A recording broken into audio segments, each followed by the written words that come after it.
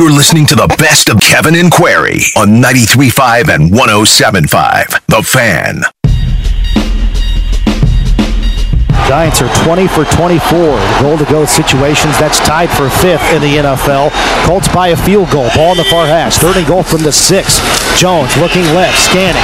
Now he's going to take off and run. Angling to the right side. Fires upfield into the end zone. That's caught. A touchdown, and it's Richie James. Empty set now for Jones. 3 receivers go to the right side. 2 go left. Ball in the far hash. Jones by himself. Backing the pass. Fires quickly at the goal line. Hodgins makes the catch, and then he dives across the goal line for a touchdown. Indianapolis is 1 for 5 on 3rd down opportunities. They threw a pick 6 on their last opportunity. They trail by 18 points. Foles out of the gun. 3 receivers to the right side. That's the wide side of the field. Looking over the middle. Here comes the blitz, and it's Kayvon Thibodeau who came in and racked down Nick Foles from his blind side. From a quarterback perspective, when they're trying to pull that thing in the way they are to protect the ball and fall down on it, when carts start coming out, I was happy at least, he could get up, move off, and he's moving around the locker room, but obviously in a ton of pain. Play action, rolling left is Jones. Turning the corner. He's at the 5. He's going to stretch it out and dives for the pylon. No signal yet. There it is. A touchdown. Another rushing gallop for Daniel Jones. His 2nd today.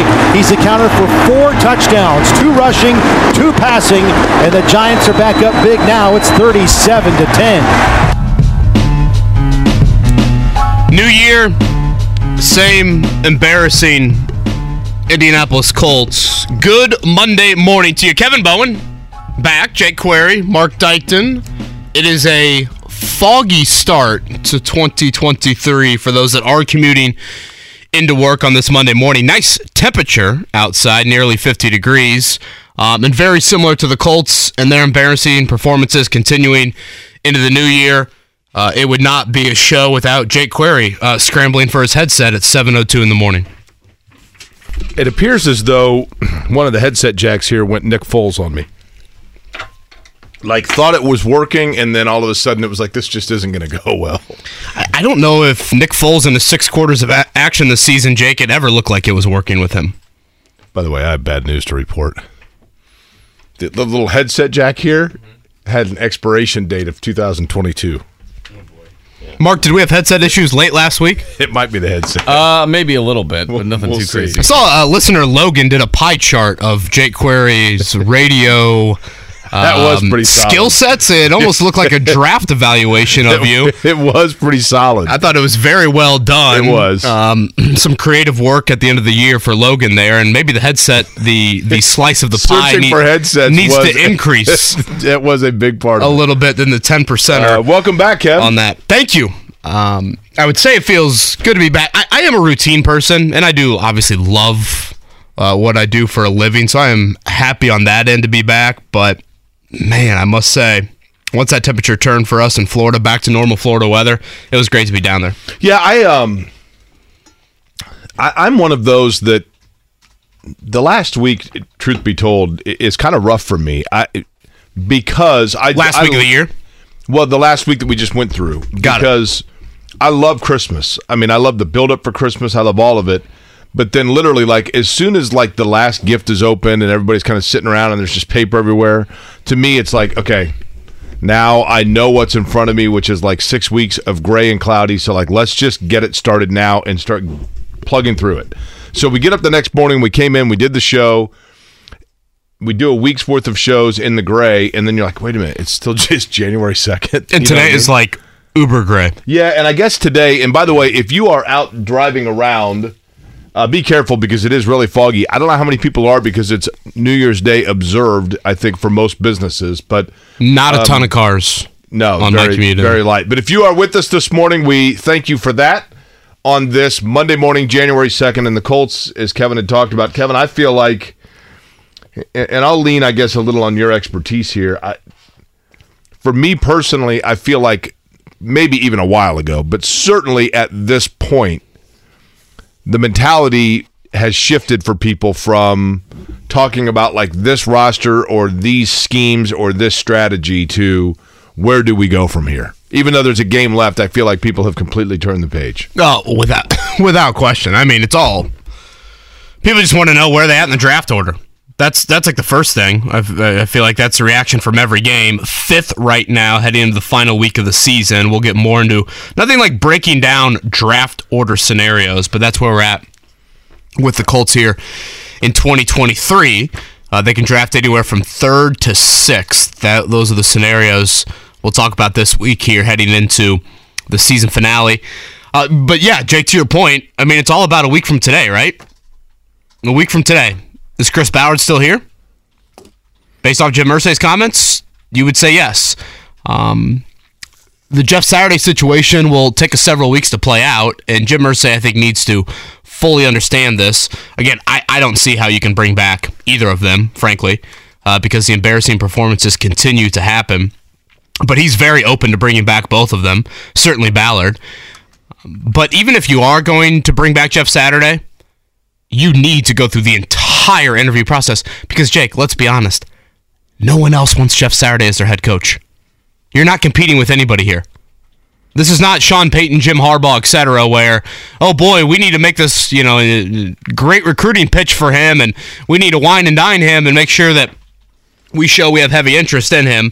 That is certainly not the case with Saturday. But watching yesterday, a couple things stood out. One, I think the issue is more personnel-based than anything else. And I think this continued spiral into an embarrassing season is a reflection on the roster Chris Ballard has built. That's my first thought. 2, shouldn't this football team be playing somewhat competent or a little bit better football under Jeff Saturday if you do want him as your permanent head coach? Like, they were not good with Frank Reich. Jake, they're absolutely horrific with Jeff Saturday. Absolutely horrific. Yesterday, they lose by 28 points. The Giants entered yesterday having not won a single football game this season by more than 8 points. They had played all one-score games.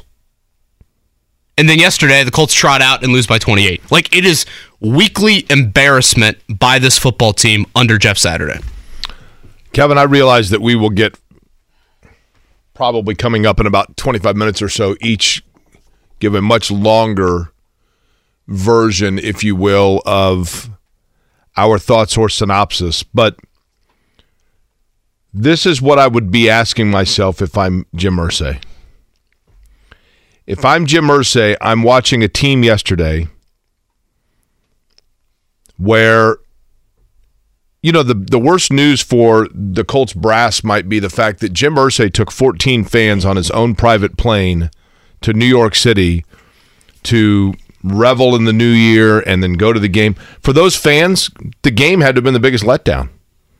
We get to go to New York for New Year's, and Jim Irsay's giving us $2,000, and we're flying on his private plane on the way to get there, and we get to go to Times Square, and we get to stay in a hotel, and, I mean, it's awesome. Oh, my gosh, that's the coolest thing ever. What's the payment?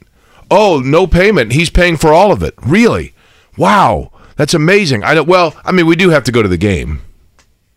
Oh, okay. Yeah, that's your 3 hours of penance. And so, what are those fans saying on the way home, on the flight? I mean, I assume Irsay's not on their flight, right? It's a different plane, but he has to be thinking to himself, boy, these people seemed embarrassed to be wearing the horseshoe. Is he thinking that, though? Okay, here's what he has to be thinking.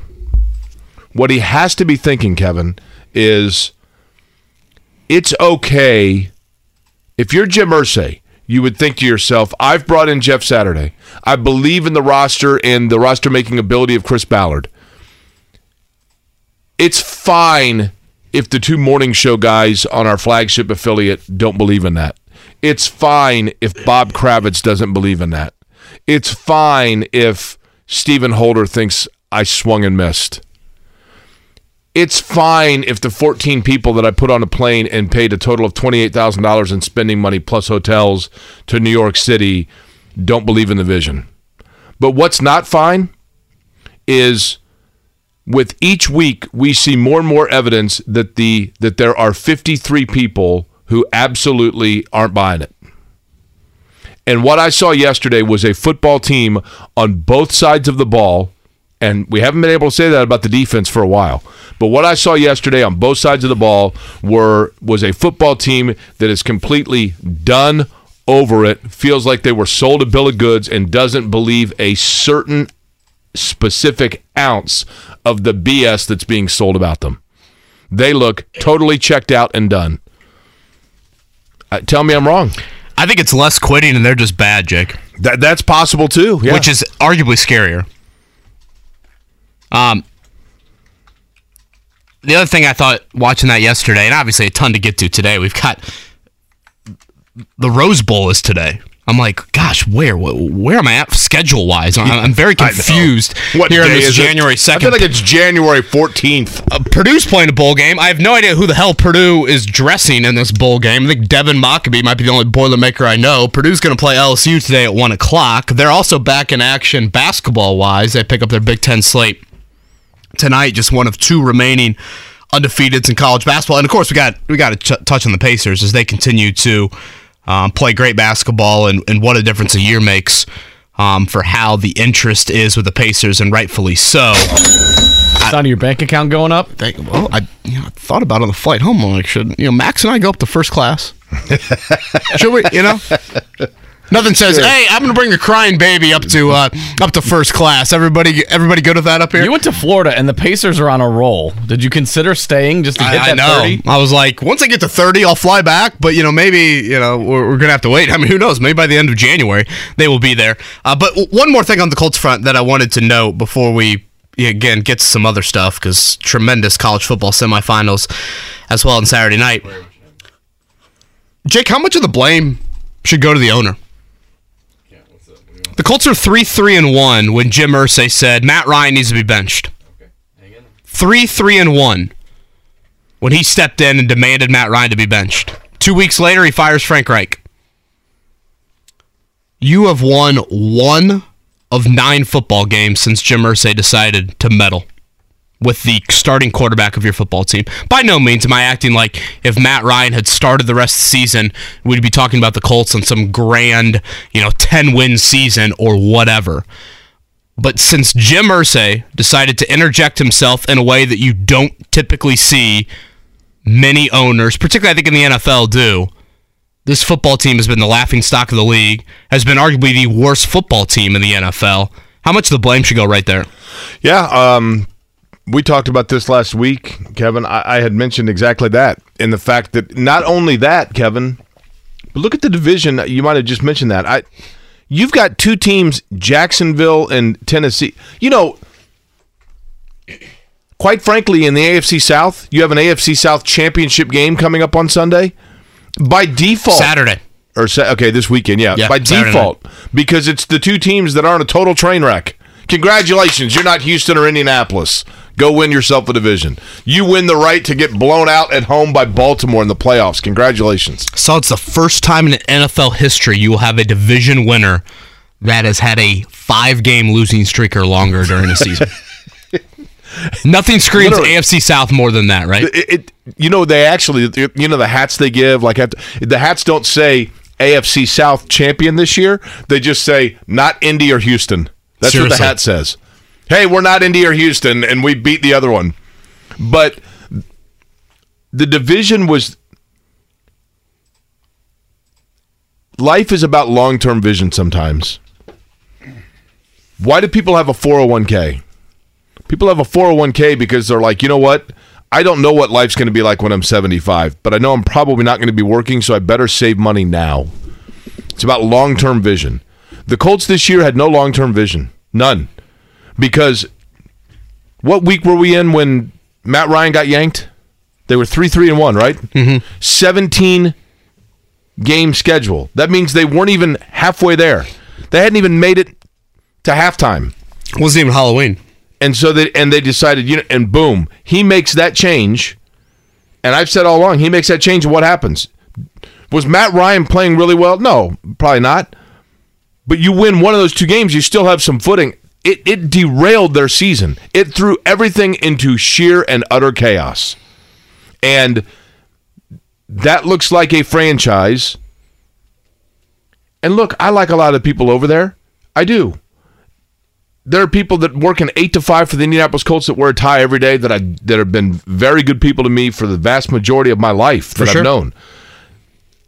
But that is a franchise right now that looks like it's in total and utter complete disarray. And it starts at the top. Correct. And I know that Jim Irsay as a person is a kind-hearted, good, philanthropic, and fun guy. And I know that, but I feel like at times people are snowed by the Willy Wonka hat. Hey, and he does fun things, don't get me wrong.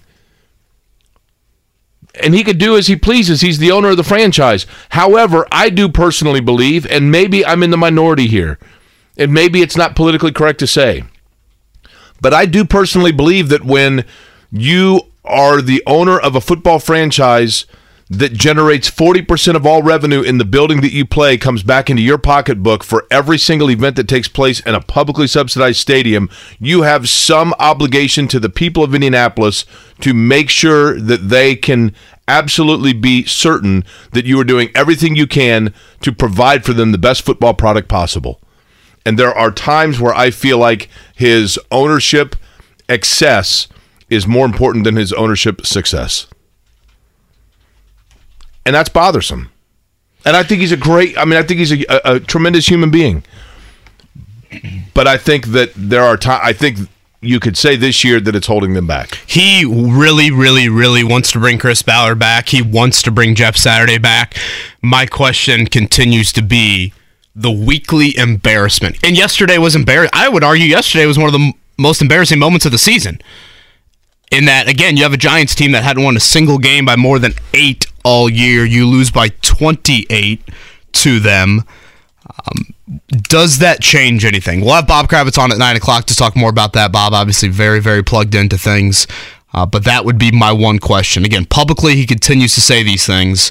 But what happens when you continue to see the season, and I said this probably a month ago, go from the most disappointing in his ownership era to now the most embarrassing and the lowest point in his ownership.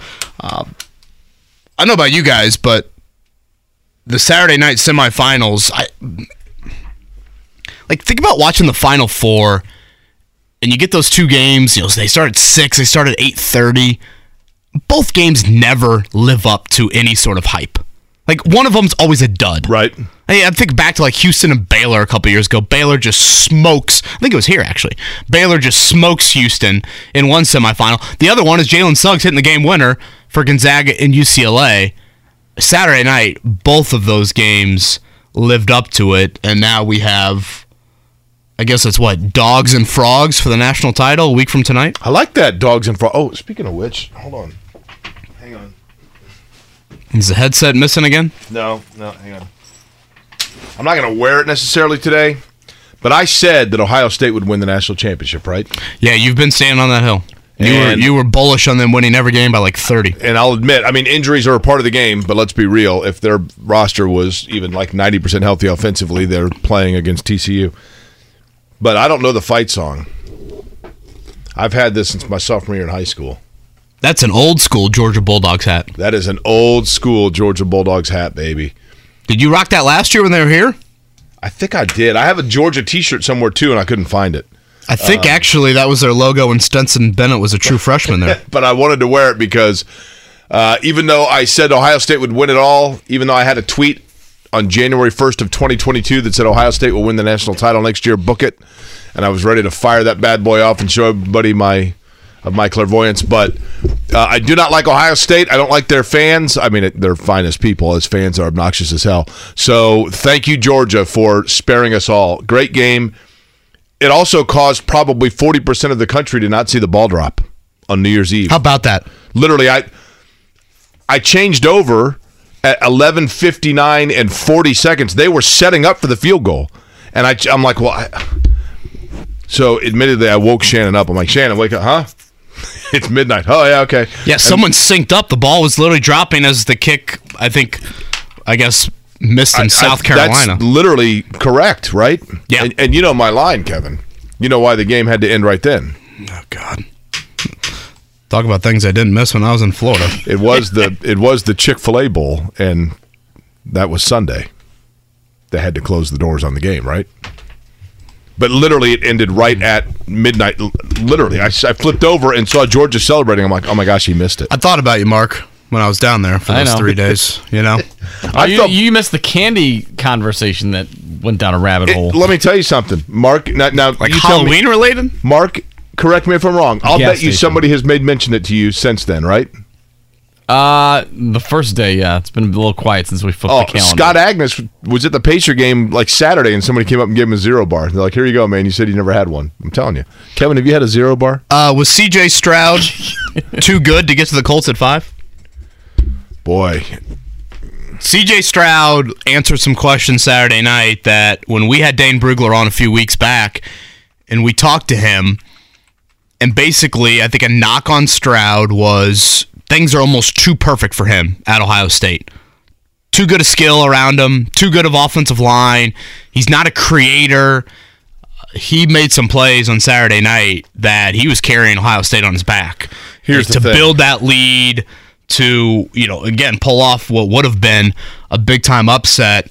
I will be fascinated to see how these NFL teams rank Bryce Young, C.J. Stroud, and I guess probably not necessarily at the level of those two, but Will Levis from Kentucky. Here's the thing. Will Levis feels like Josh Allen in the fact that, like, when Josh Allen came out, people knew that his size and strength as a quarterback might have been the best in his class, but he didn't have necessarily the resume of wins and efficiency in college. Yeah, the stats weren't great. But right now, Houston, Chicago, Seattle, Arizona. Those are the 4 in front of you. How many of those would you say are definitively taking a quarterback? Yeah, Houston for sure. I would assume Seattle. Okay. And Arizona is, to me, a coin flip. I know a lot of people think it'll be Kyler Murray, but if they fire Cliff Kingsbury, I don't think that's a guarantee. And it's also a coin flip whether or not Chicago stays at number 2, right? I mean, Chicago ain't taking a quarterback. We know that. But the beauty of it is, Jake, you can trade up with him. Yeah. I mean, you can go from 5 to 2. It's not like a team necessarily has to jump you from 9 to 2. So that is the draft order heading into the final week of the season. Again, we'll go over some scenarios. The Colts can be anywhere from 3 to 6. If they win, again, the lowest they can fall is 6. Though for anyone that is cheering for a W over the Texans this Sunday. And the other thing is, if they fall to 6, who would go past them? Would it be? I think if the Rams which lose, goes to Detroit, is that right? And I don't know that Detroit's taking a quarterback, right? Detroit and Seattle. I think they might. Okay. Yeah, I think Detroit and Seattle kind of fall in this boat of it's been a nice year for Jared Goff and Geno Smith, but you're in the top 5 for a reason. And you probably realize, well, for Detroit, they're in the top 5 because they're getting the Rams pick. But that is a good point. Yeah. But yes, if they're smart, they're saying, you know what, these guys have played well, and we might be able to get 2 or 3 more years out of them. But then, what do we have waiting? Pacers Raptors tonight. They have won. Indiana now has won 5 of 6.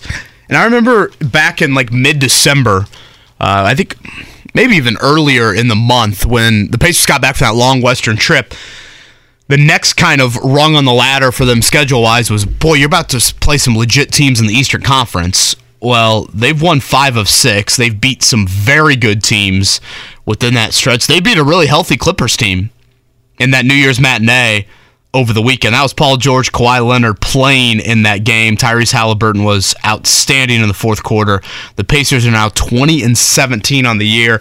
They are favored by a couple of points tonight. So we'll chat about that. And again, Purdue, I keep on forgetting, Purdue's got a doubleheader today. Bowl game at 1, and then they host Rutgers at 7. Boiler up, baby. We should come back with a Purdue fight song at some point today. Purdue basketball does not play a ranked team. I think actually they play one ranked team until March. Hey, they got a couple of them already already in the hopper, so good for them, right? They earned that right. I bring that up, Jake, to how long is this going to go? The only ranked team they play between now and March, Indiana Hoosiers. Purdue and New Mexico, the 2 left, right? Richard Pitino leading the Lobos, is that correct? That is correct. Bowl games today outside of the Citrus Bowl. I do think it's a pretty cool story that with TCU in the national title game, that is a Mike Leach disciple in Sonny Dykes.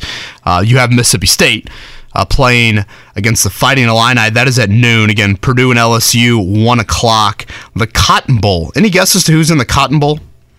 The Cotton Bowl, I will go with. There's got to be a Southwest or an old Southwest Conference, but like a Big 12 school in there, right?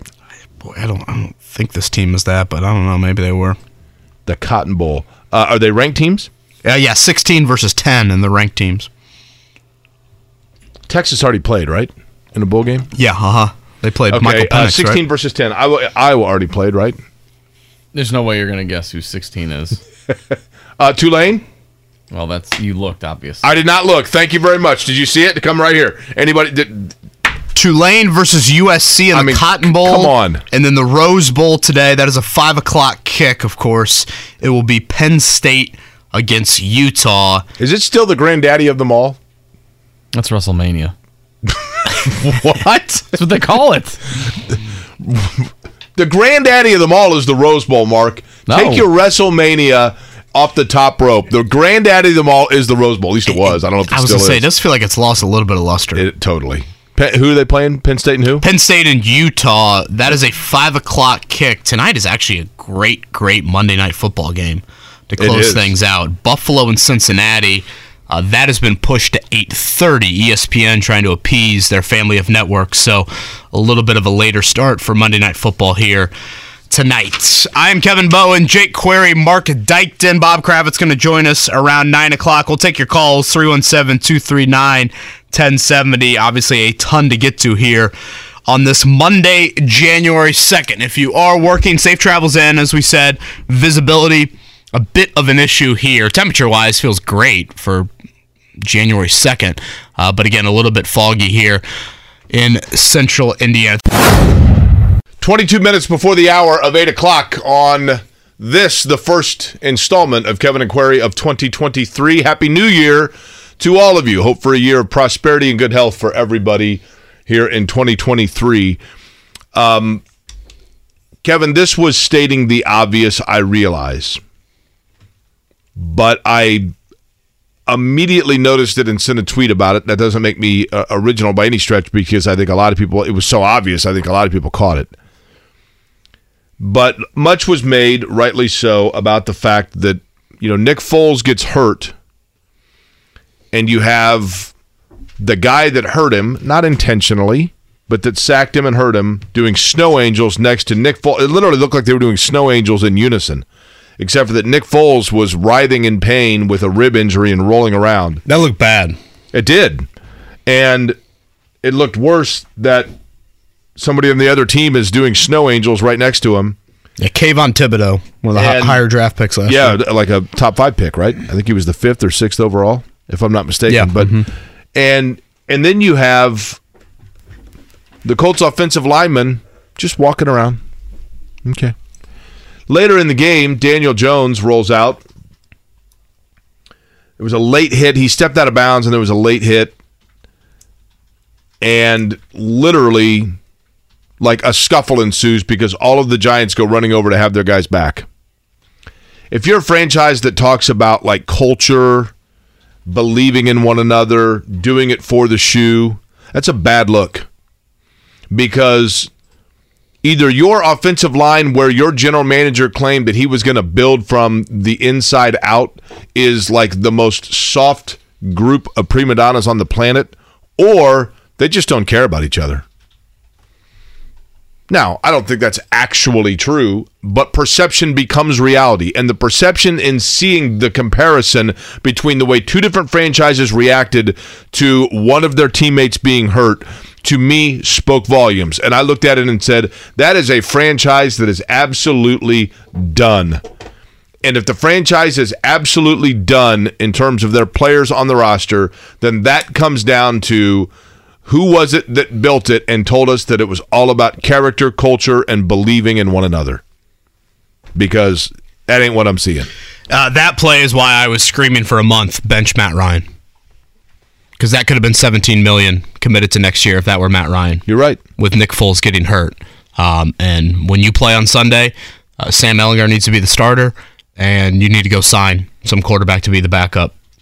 Or just don't put Matt Ryan in the game, assuming Nick Foles, of course, is done for the season. Speaking of at the game, Brian was there. Brian, are you a New York native, or what had you in attendance?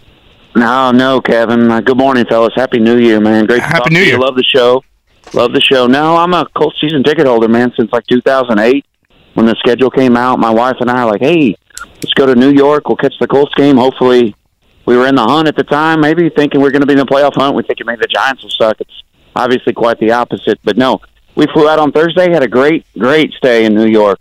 Weather was beautiful. Everything was great except for the game was pathetic, absolutely pathetic. Do you go to road games often? Yeah, actually, we went to Tennessee this year. We flew down to Dallas, went to that game. I'm in for it, man. We were down in Jacksonville last year for the season-ending game. I mean, we are all about the Colts. When you talk about apathy, man, we are not that yet, for sure. Already paid up for next year's season tickets.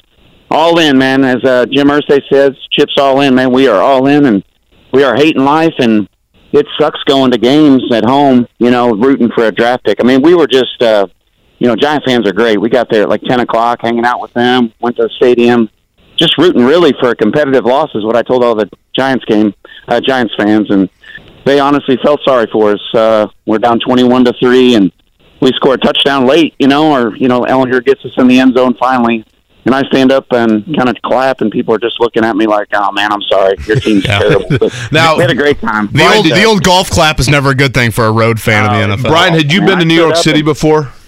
No, I hadn't. Best city in the world, isn't it?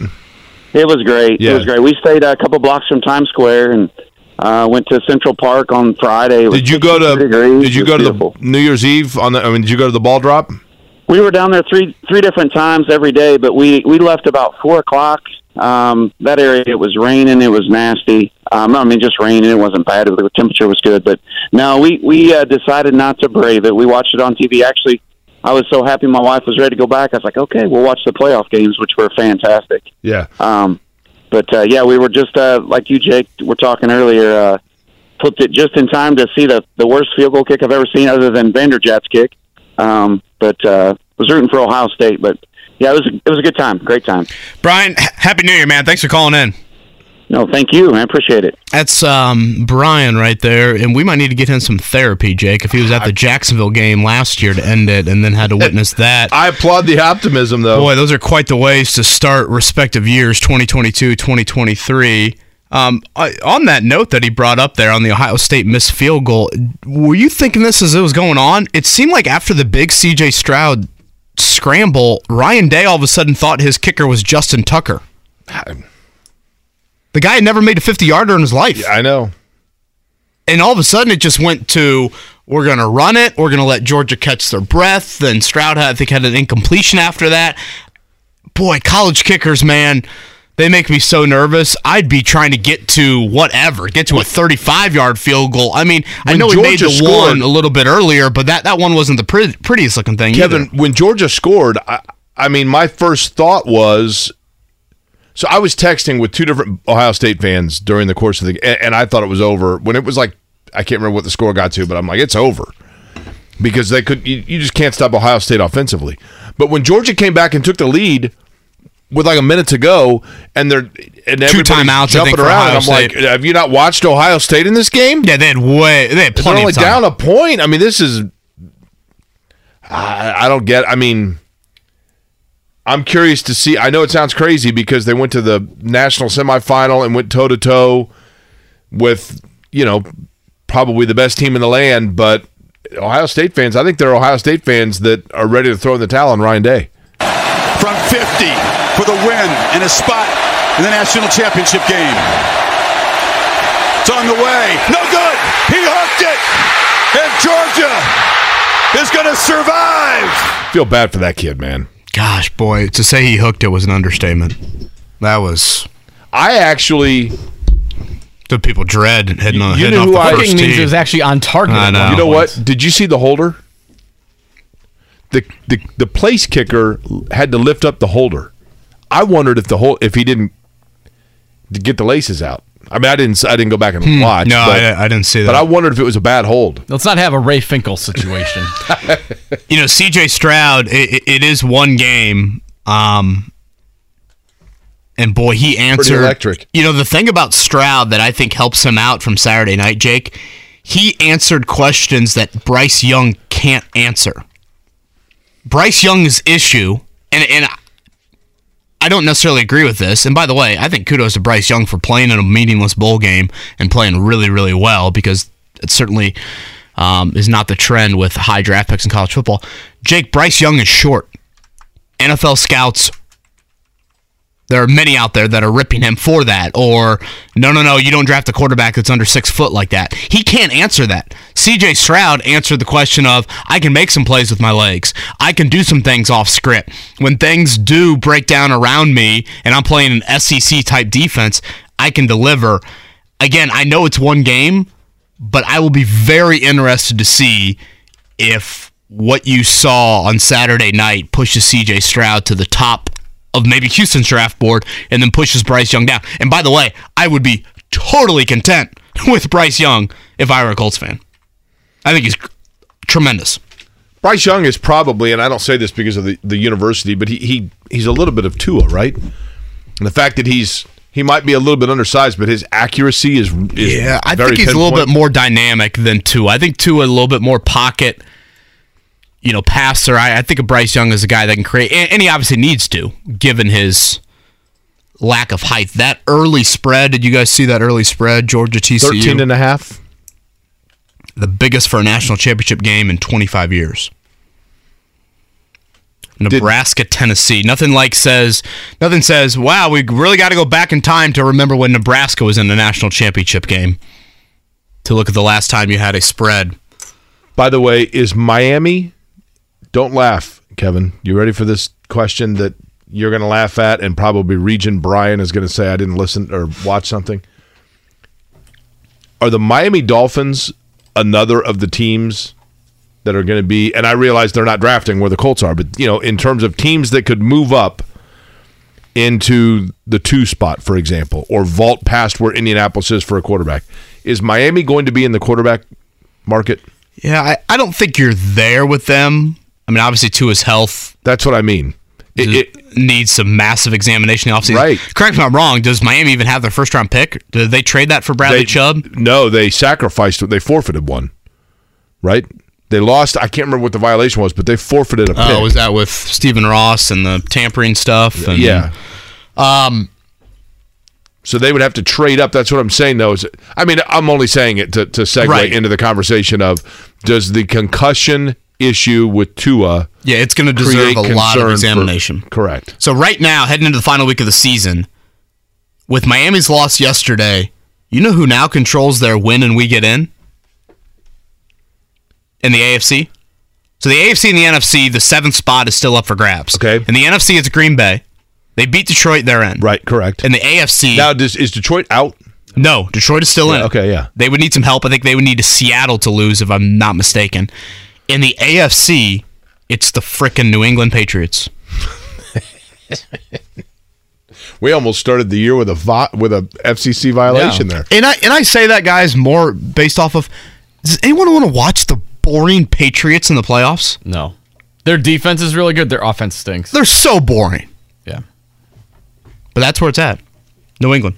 Do you think Harbaugh's loss means anything for his NFL thoughts? I was under the impression, Jake, you would want Michigan to win it all if you want Jim Harbaugh to come to the NFL. I think it simply means that you can talk to him earlier than you would have thought. Do you think he would be more inclined to listen to the NFL, or would a national title have made him more inclined to listen to the NFL in that he checked the box for his alma mater? I think the national title would have certainly probably made it a smoother exit, but I still think that if the money is right, I mean, look, if Jim Irsay's willing to pay Jim Harbaugh $10 to $12 million a year, I don't know that that's the number, but I'm guessing because he paid Frank Reich $8, then would you not look? I mean, what's he getting at Michigan? I think we looked it up once, and he's thought it was like 7.5. Yeah, something like so that. I mean,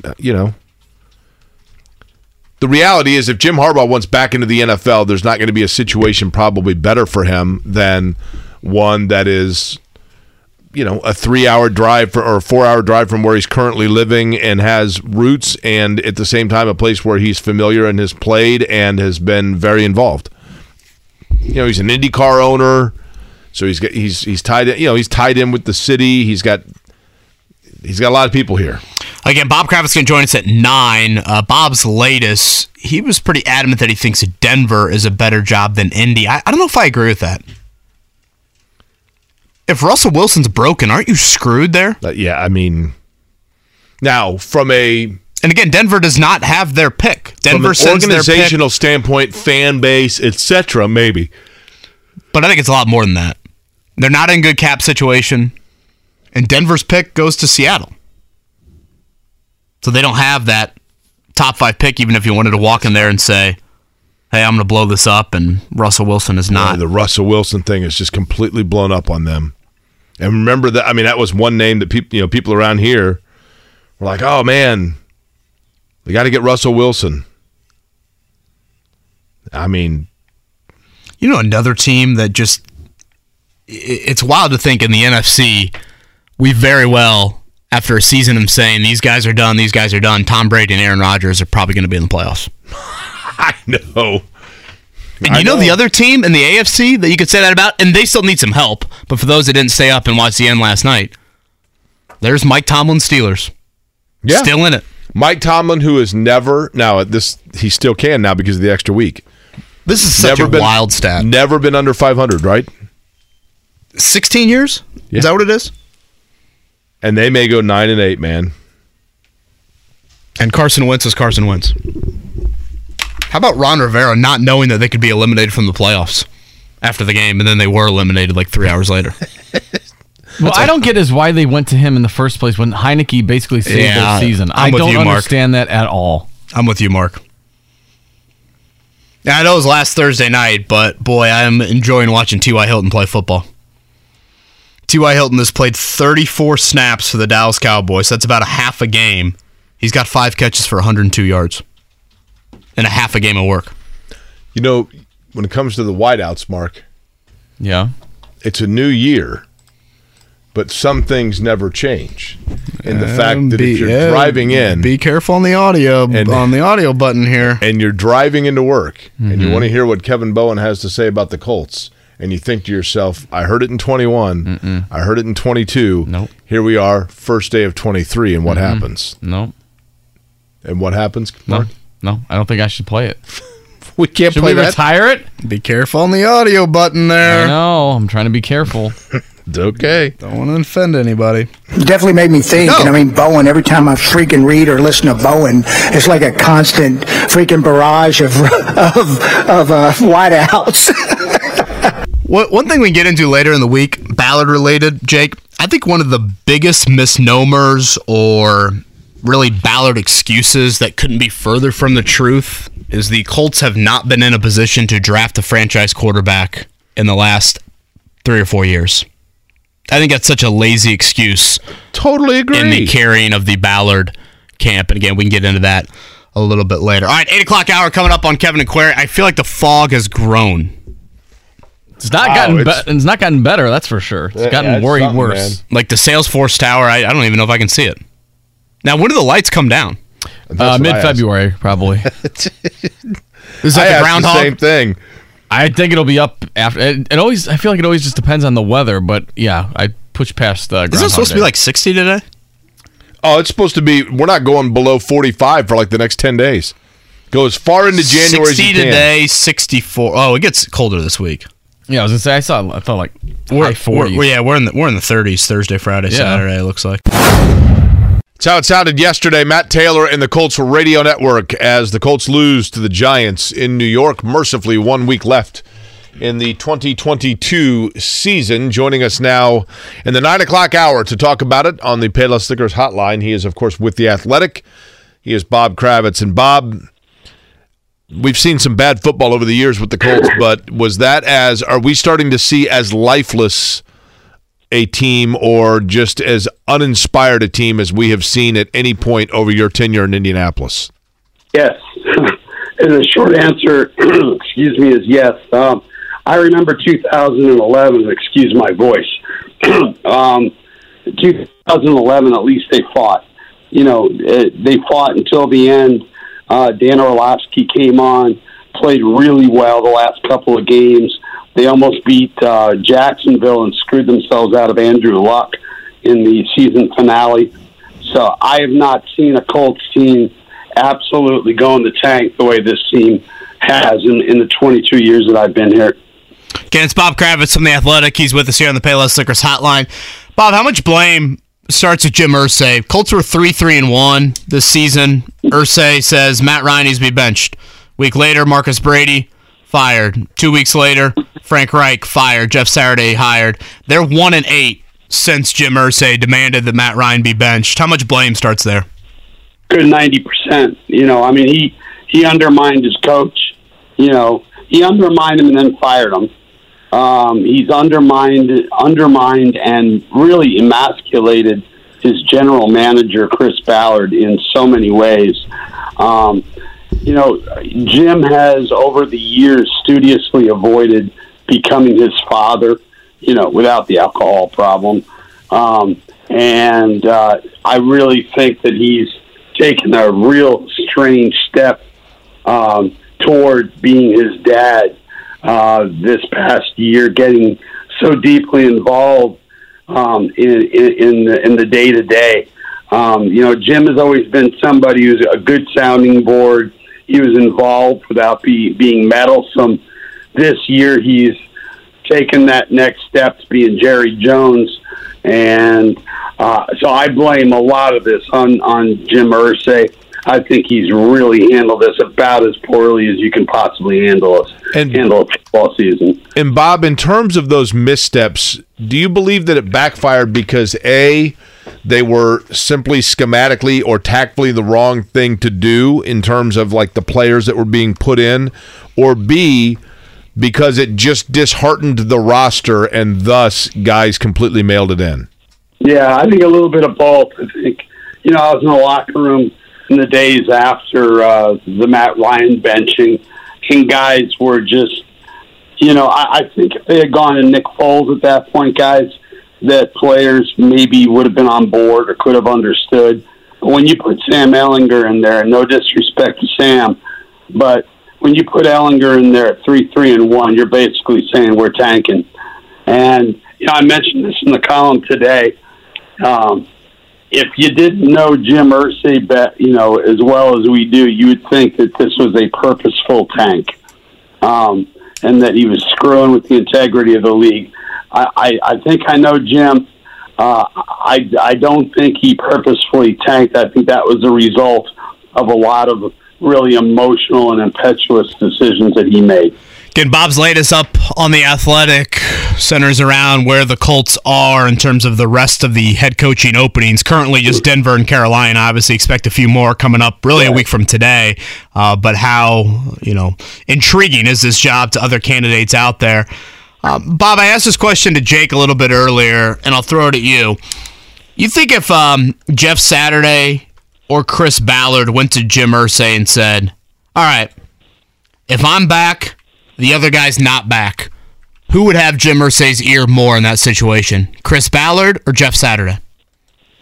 Boy, that's a good question because, Chris Ballard, the only reason he's still here is because he's owed about $30 million or whatever the number is. I don't know. But he's owed a lot of money over the next couple of years till 2026. Maybe Saturday at this point, but that's a great question that I don't have a really smart answer to. But clearly he does not trust Chris Ballard the way he once did. I mean, Chris at one point was a golden child, and, look at his drafts. He pretty consistently drafted well. You can question whether he spent whether he drafted guys in positions that help you win consistently.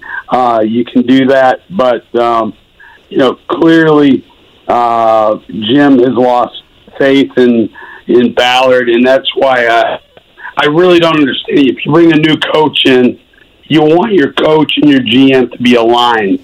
as far as the number of years they're going to be in and running the show. And, since they're changing coaches, I'm not crazy about the idea of Chris Ballard remaining. But, Ballard, he's a family man. The paycheck is nice. So I don't know. I don't know that he's in any position to go to Jim Irsay and say, hey, hands off, bucko. Kind of on that front, and you've obviously sat in on many Jeff Saturday press conferences here over the past few months. I find it interesting that every time you ask Saturday a question regarding the team, their performance, the fact that they are seemingly playing worse football than they were earlier in the year, he almost immediately points out, well, they hired me for a reason, and that's because the situation was awful that I walked into. And I'm paraphrasing a little bit here, but he is very quick to point out how terrible of a situation he walked into. And I sit there and think to myself, man, he is really aggressive with those comments. And I'm like, well, is that an indictment then on Chris Ballard? Well, yes. What he's saying is this team sucked, and they're going to continue to suck under me or Vince Lombardi. I don't like those comments. He talks about, I look at Rich Bisaccia from last year with the Raiders. You had the whole Gruden thing come down. Then, for God's sake, Henry Ruggs killed somebody in a car on the Vegas Strip, and that team still managed to go 7-5 and make the playoffs. You look at Steve Wilkes, the guy who actually has experience, like Bisaccia, but Wilkes has head coaching experience, not much, but some, and he's got his team playing pretty damn well coming down the stretch. In some ways, it's a shot at himself. It should be viewed as a shot at himself because,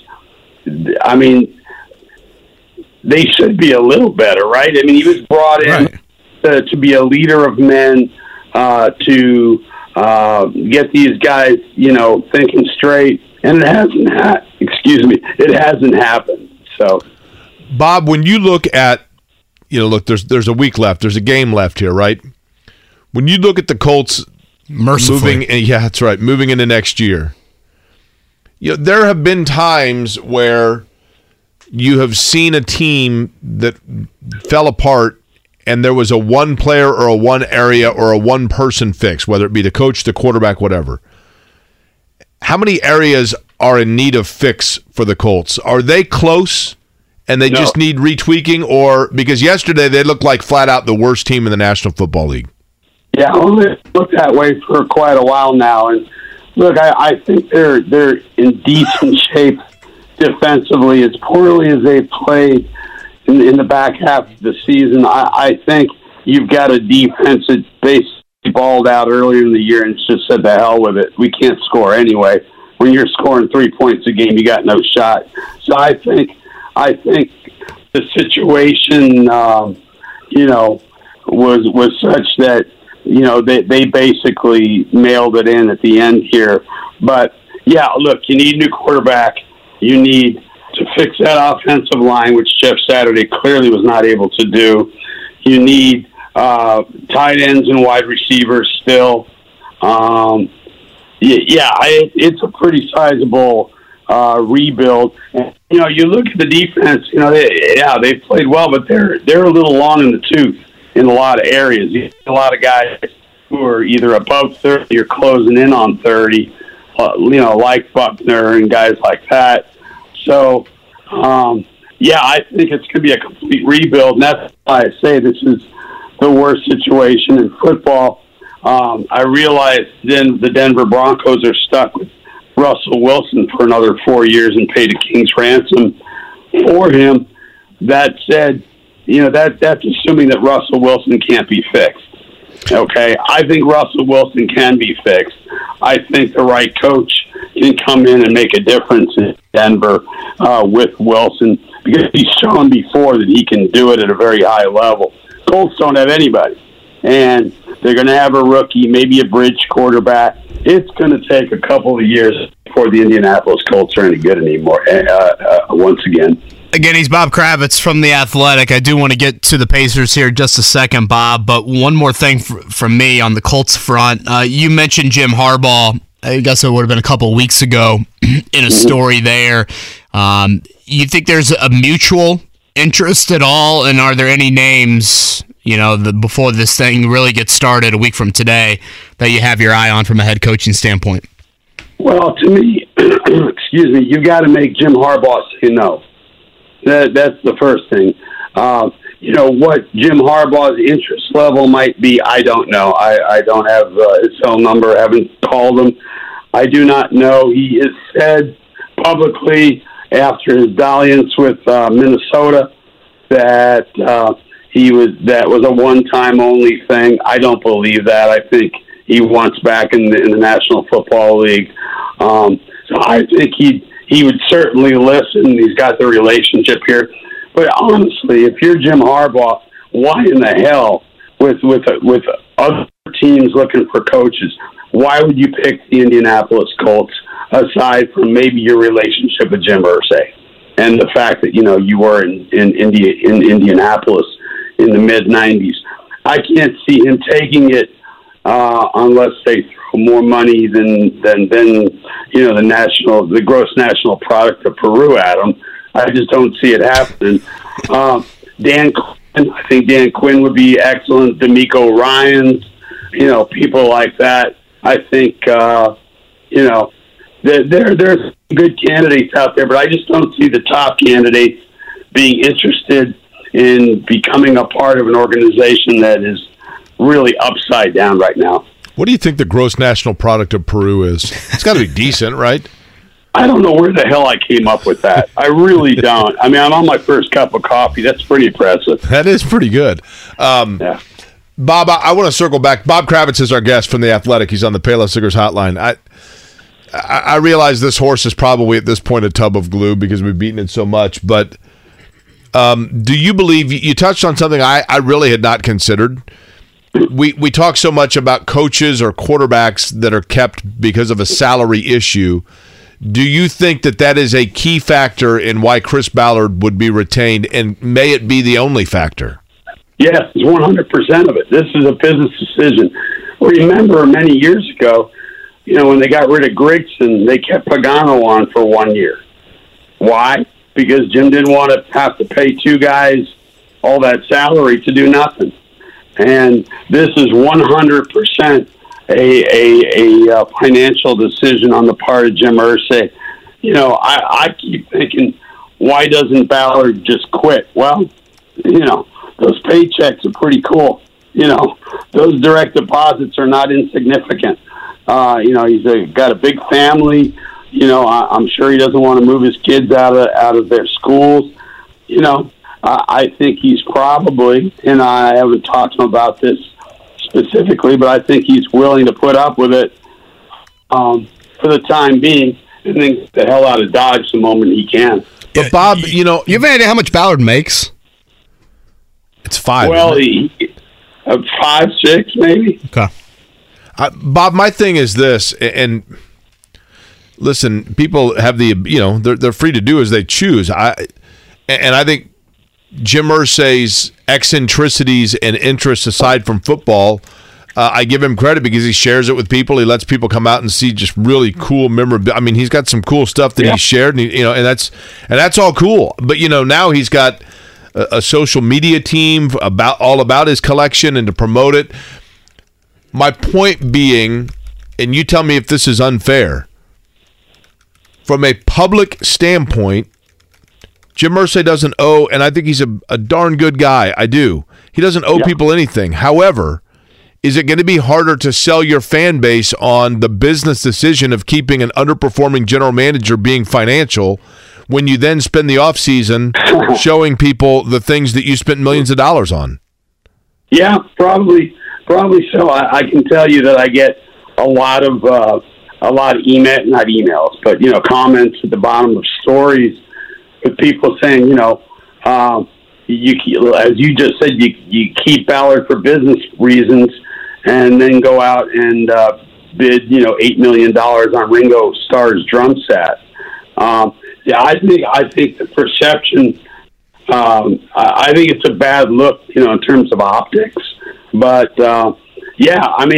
it's got to be purely a business decision. And I think you look at the Giants, who were 4-13 last year, made the playoffs this year. They completely cleaned house. They brought in a new GM. They brought in a new coach. And now look at where they are with roughly the same people, including the quarterback. So I think that's the way to do it. When you've got basically a lame duck GM with a new coach, I think you're just asking for trouble. Bob, last one for me, and appreciate your effort this morning. I know you're still not feeling back to 100%, so we really appreciate it. No problem. Your colleague, Sham Charania, I think it was last week, maybe now 2 weeks ago, had a story about Miles Turner and the Pacers beginning some extension discussions. Right. And, obviously putting pen to paper is still a far, jump to make, but that is news. We're a little bit over a month away from the NBA trade deadline. Has your opinion changed on Miles Turner being here long term? Yes, absolutely.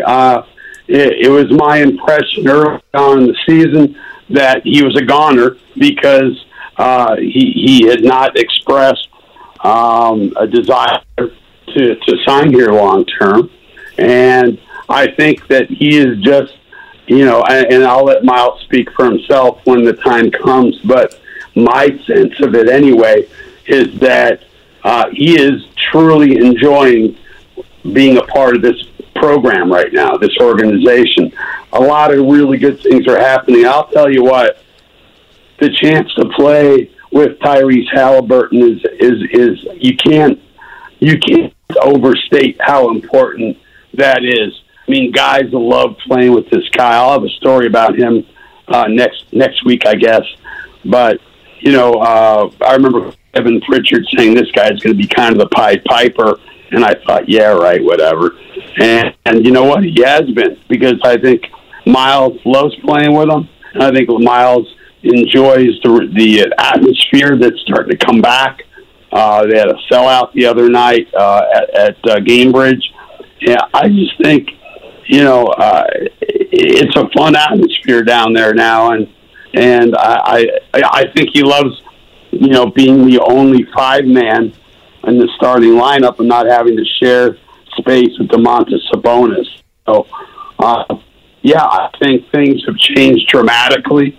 Miles may say, I never felt like I wasn't coming back. I think that's BS, but whatever. I'll let him speak for himself as I speak for him here. I think things have changed a lot, and I think Tyrese Halliburton's had a hell of a lot to do with it. Bob, get some whiskey and honey in that coffee. Can we cut the coffee? That's right. There you go. Thanks, Bob. Happy New Year, man. Okay. Same to you, boy.